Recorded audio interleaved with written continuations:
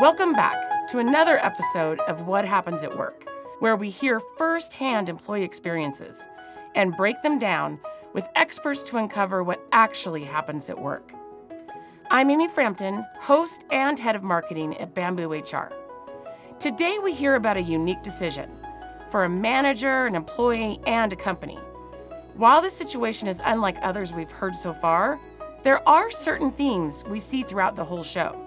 The importance of listening to your employees, the need for recognition, and the way that careers are more fluid than ever before. It's a story that lives in the gray rather than the black or the white. Here's Alex. I have been a paramedic for probably a little over 10 years now. And knowing that I wanted to get married and start a family, I knew that the 24-hour shifts was not something that I really wanted to do for a long time. Luckily, around the time Alex started searching for other options, a local doctor reached out to her. He was starting a new urgent care facility and looking for someone with exactly her expertise. I became the medical assistant / paramedic for the urgent care facility, and that opened in late 2018. And I feel like the girls and I definitely embraced the culture that was put in place in the beginning, and we just helped it grow and thrive because we really took pride in being the clinic in town that people trusted because we actually care. And then January 2019, the partners asked me if I wanted to manage the facility. So I was shocked and honored, and I was like, sure, of course, I'd love to, having no managerial experience. So I didn't know what I was getting into, but was definitely up for the challenge. I'm just that kind of person, like, I can do this, and I'm pretty confident in myself. And then 2020 rolled around, and we had been in business for a little over a year. This kind of stopped us in our tracks, and we were like, how are we going to get gloves? What did I do? I clocked out and went straight to Walmart, and I went to the garden section and bought my whole staff N95 garden masks, like what you would wear for mowing, because I was like, well, we may or may not need these, but they're kind of flying off the shelves because people are getting a little panicky. During COVID, it was such a hard time, and there was burnout. I'm not going to lie, we all experienced it, but the beauty in it is that we were all going through the same thing together. Most of us that were working there were the OG crew, like we had been there from the beginning, and the rules of the game were changing every single day, so it was rough. But we really leaned hard into each other. You cling to your coworkers because they know exactly what you're going through and what your day-to-day looks like. So I think that brought us closer together. So our bosses have always said that from the beginning. Talk to your coworkers. If you're having something hard going on, or if you're just having a crap day or something, like, lean into your coworkers. They really cared about us as employees and staff, that they would take time out of their day to say something nice to us, or give us a little tip or trick or a pointer. Random acts of kindness. Like, we got DoorDash a box of hot cookies, like warm chocolate chip cookies. It came in this pizza box. Wow. I know one of my coworkers literally started crying because she was like, oh my gosh, this is the best thing ever. Warm cookies and milk. It came with milk. I mean, it was crazy. It was just such a spirit booster. When you're just in the medical field during COVID, you are head to toe covered up except for maybe your neck in some sort of protective gear. And somebody sends you hot chocolate chip cookies, and it's your boss. So several months into COVID, one of my bosses came to me and said, we have a really difficult decision to make because everybody kind of took a hit. When COVID started, things shut down and everybody was told to stay inside. You know, our business really kind of tanked there for a little bit. So he said, hey, we've got a decision to make here. Either you can take 10 weeks off family medical leave because I know that you don't have childcare, and take a little bit of a pay cut. It was actually quite a big pay cut. I would make a third of what I would make, or you can choose someone to fire. And I was like, I have to make this decision. And he was like, yeah, and we need to make it pretty quick because we're nearing the beginning of next month and we've got to make some cuts. I called my husband, and I think I called my mom, and I just cried. And I was like, what am I supposed to do? I talked it over with my husband. Can we stay afloat with 1/3 of my pay? And he said, this is probably a blessing in disguise. I knew in the back of my mind exactly what I needed to do, and that was to not put any of the girls in that position. We were a staff of like 8, so picking one of the other girls to fire was just not an option that I wanted to take, or a decision that I wanted to take, because I knew them all personally. We were such a tight-knit group that I felt like I was the only one that would survive a pay cut like that. I got so close to the girls in the beginning because I wasn't in the manager role. So I started out for the first couple of months just one of them. But I knew that in my next job, I didn't want to make friends first. It was a harder decision for me to make because I did know the girls personally. But on the flip side, it was easier for me to make that decision because I knew the girls personally. I knew what their home lives looked like. I knew what their bank accounts looked like. But if I were to be put in a manager position right off the bat, again, I probably wouldn't make friends because it does put you in a bit of a difficult place. So I made the decision to step out of the company for 10 weeks and let things just kind of play out. After the 10 weeks, I had delegated my tasks and my day-to-day so well that my position had more or less been dissolved. But what that means is that the girls stepped up to the plate. They were able to grow. I think that they gave me that decision instead of making it themselves because they knew that I knew the business on the inside more than they did. I feel like if they would have just chosen someone like eeny, meeny, miny, mo, you've got to go, it would not have gone over very well. They trusted me with a lot of stuff, everything. I mean, this was their baby, and they just kind of gave it to me and said, we trust you, make it work. I feel like they gave me that decision to make because they knew that I was the right person to make that decision.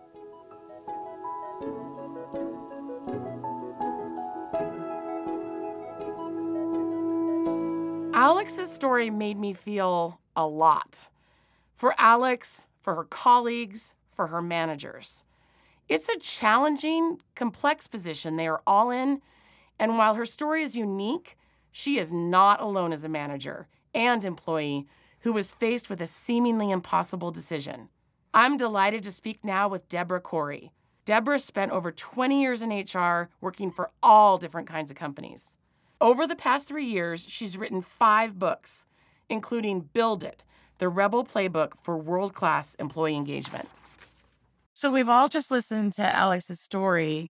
I'd love to hear your first reaction. My first reaction was I thought it was interesting and refreshing in how she saw that her needs were changing, which we're all been going through right now. So she realized that if I want to be able to continue to work and continue to do what I want to do at home, I need to change my job. And I loved how she just jumped right into things that she had never done before. I thought she was very brave with that. We've talked in another podcast about kind of the need to pivot, and sometimes you just need to do that. And I think culturally it's much more accepted than it used to be. But her management chain or her leaders really asked her to do this very quickly. Do you think that's a fair ask? Do you think that that's something she should have or could have pushed back on? No, I think it was good. I think to some extent they did throw her in the deep end. And it could have just been the time also. During COVID, we were all in the deep end. But I sort of feel like, and I've made this mistake the first time I was a manager, not having some of the development and training that I needed. As someone in HR and someone who's passionate about learning and development, I just wish someone had been there to help her a little bit along the way. So I think it's good that they took a chance on her because they saw her potential. I love what you said because I think more and more it's acceptable to try new things. I love hearing stories of companies where they let you go off on those limbs and try different things. My career has been a bit of a zigzag for sure. And I've been asked a lot about it, and not only interviews, but by people I mentor or who work for me. Hey, does this hold you back? And my response is always, hey, there's nothing wrong with following a pathway. There's a lot of learning in that sort of growth. What do you think, Deborah, about this decision for her and for the business? I think it was great that they gave her that ownership because too often what I've seen is organizations just force you to do it as a leader and they don't make you a part of it. I think the thing that I found very frustrating is that it was so black and white. It's either you take a pay cut or you let someone go. And I'm absolutely passionate about looking at things in lots of different ways. And there could have been different options that they would have in it. I agree. It feels like almost not two false choices, but the dichotomy felt wrong. I think that there's a lot of opportunity for an in-between. And it feels like if it had been a discussion that they were having versus an ultimatum, that would have been a lot better for her and long-term better for the business. Yeah, and I love what you say about discussion, because again, I think that's one of the mistakes we make is we just jump right in without having those discussions with our people. I did an ebook during the pandemic and I interviewed a company called Student Maids, and they, like many other organizations during the pandemic, were challenged financially. And they knew that they weren't getting their people out there cleaning all the time. But they all, as a company, had a discussion. And as a company, they decided how could they support each other. If someone was going and living with their parents, they might be able to be okay not being paid for a couple of months. Whereas someone else was living in an apartment by themselves, money was more important. And it's exactly what you said. It was a discussion. And together they came up with it. It wasn't just black or white, one thing or the other. And I think that's an important point for all of us to keep in mind. How can you have more of those fluid discussions, fluid decision making? I think in the past, I don't think this is totally gone, but there was a feeling that leaders had to make all the decisions and then they would roll that out to the organization, right? And in some cases that might need to happen. In our office at Bamboo, we shut our office down because of the pandemic and we asked everyone to work from home. That was a decision we had to make. But in so many cases, it can be a discussion with the impacted folks to hear what they think. I feel like there's a middle path that takes whole lives into consideration.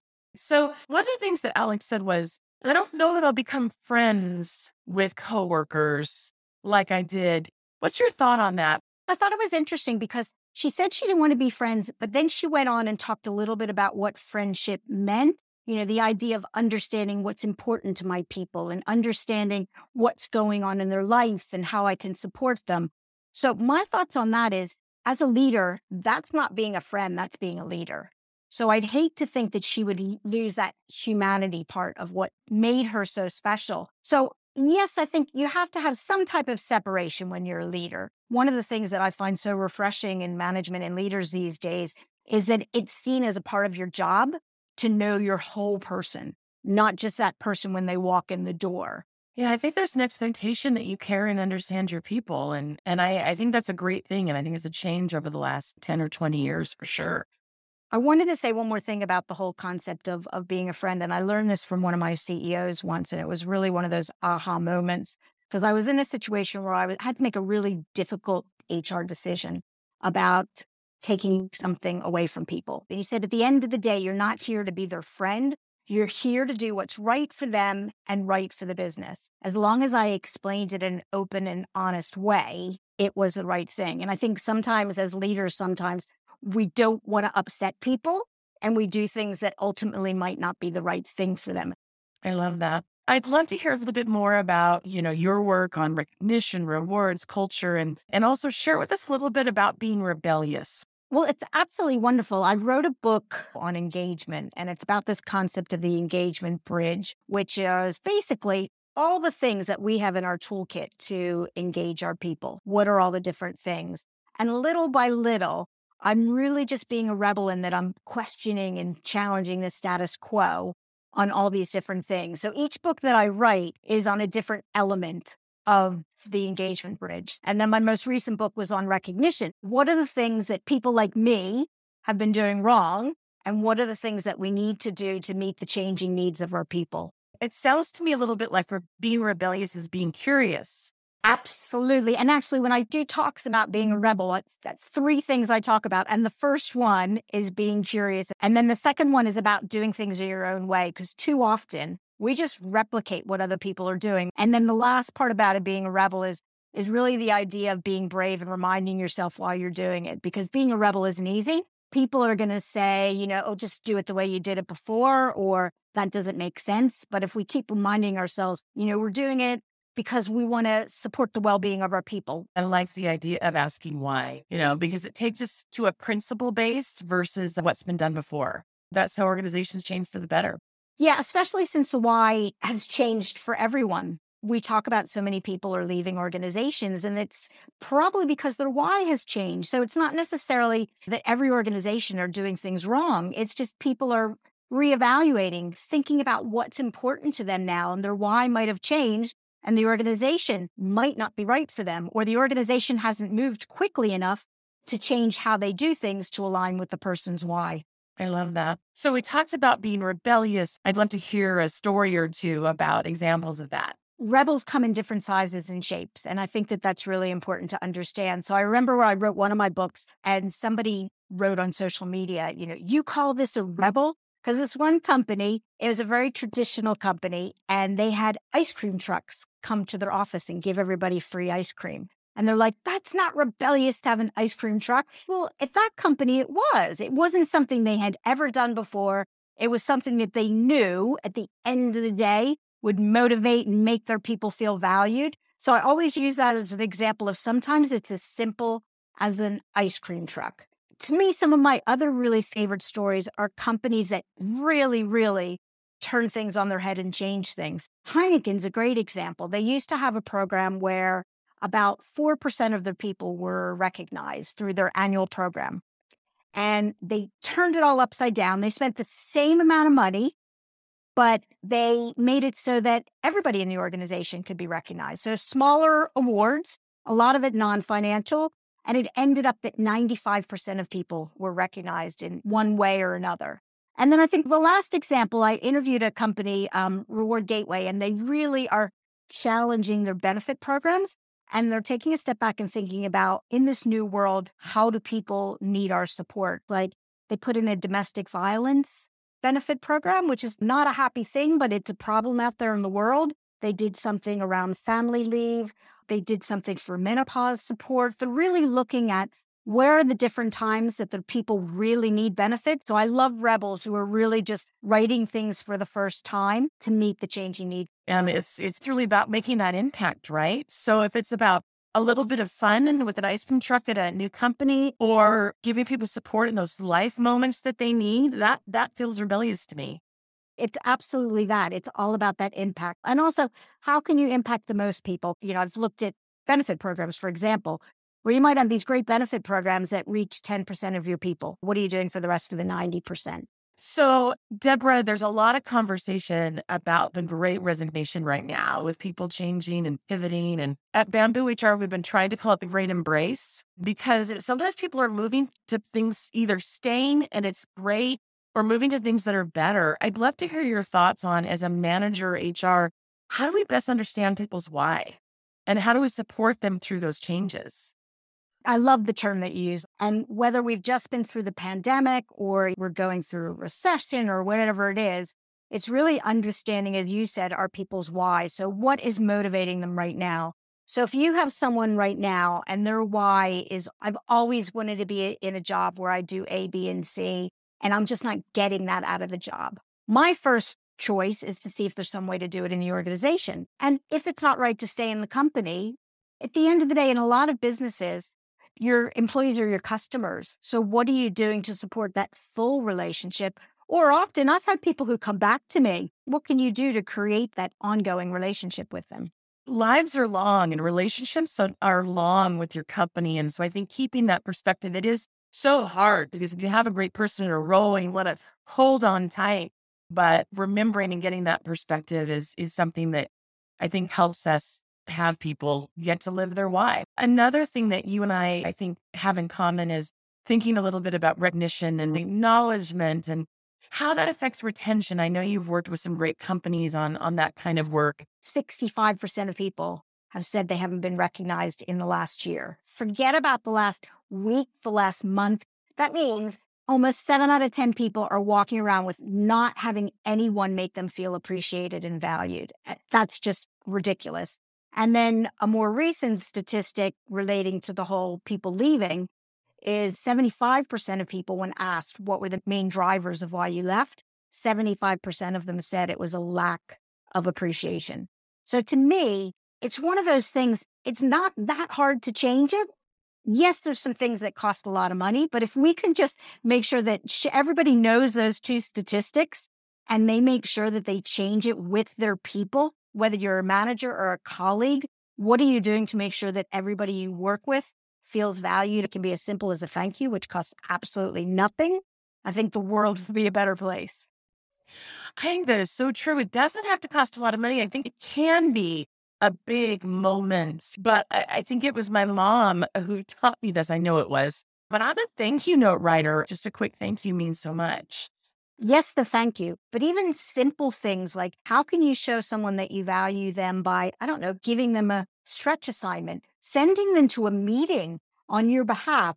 Again, there's so many lovely small things that we can do in our own unique way to make sure that people feel appreciated, not just once a year, but in the moment when they do things where they should be appreciated. Yeah, I think paying attention is a way to show someone feel appreciated. I've had bosses that are always on their phones or on chat, and you're presenting this thing you've worked on for weeks and they're not listening and they're not listening. I think being present is a great gift and a way to think about that. HR shouldn't be the only one thinking about this for sure. How do you though coach your former HR peers, on how they should be participating there?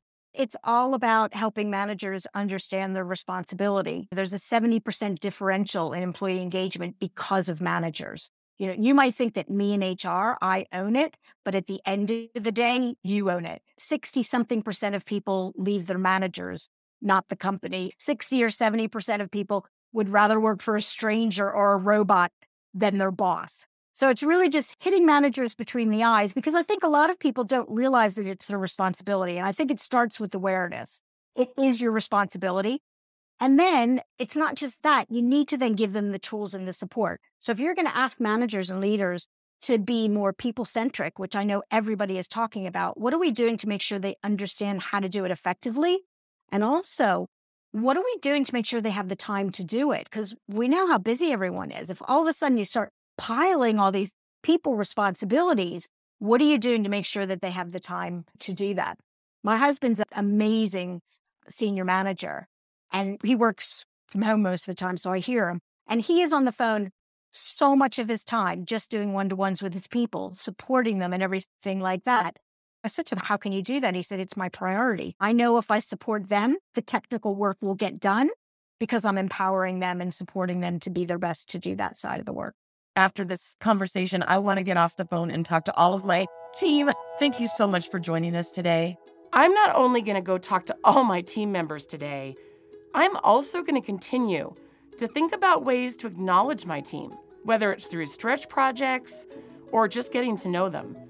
As a manager, as a friend, it's my responsibility to take care of my team in this way. I'll keep with me the ways in which Alex moved through her transitions with confidence, kindness, and determination, balancing not only what would work best for her, but what would work best for her colleagues and friends. Thanks for joining us for another episode of What Happens at Work. If you haven't heard them yet, go back and check out other episodes. We have a whole season packed with surprising stories and insightful conversations. And while you're at it, hit the subscribe button and leave us a review to let us know what you would like to see in the future. Big thanks to Alex for sharing her story and to Deborah Corey for her expertise. You can learn more about Deborah at debcohr.com. Thanks to our Bamboo HR team, Sweetfish Media, and our producer, Alana Nevins. You can learn more about Bamboo HR at bamboohr.com. And if you want more from Bamboo, check the episode on how better culture leads to better employee experiences on the ERA podcast.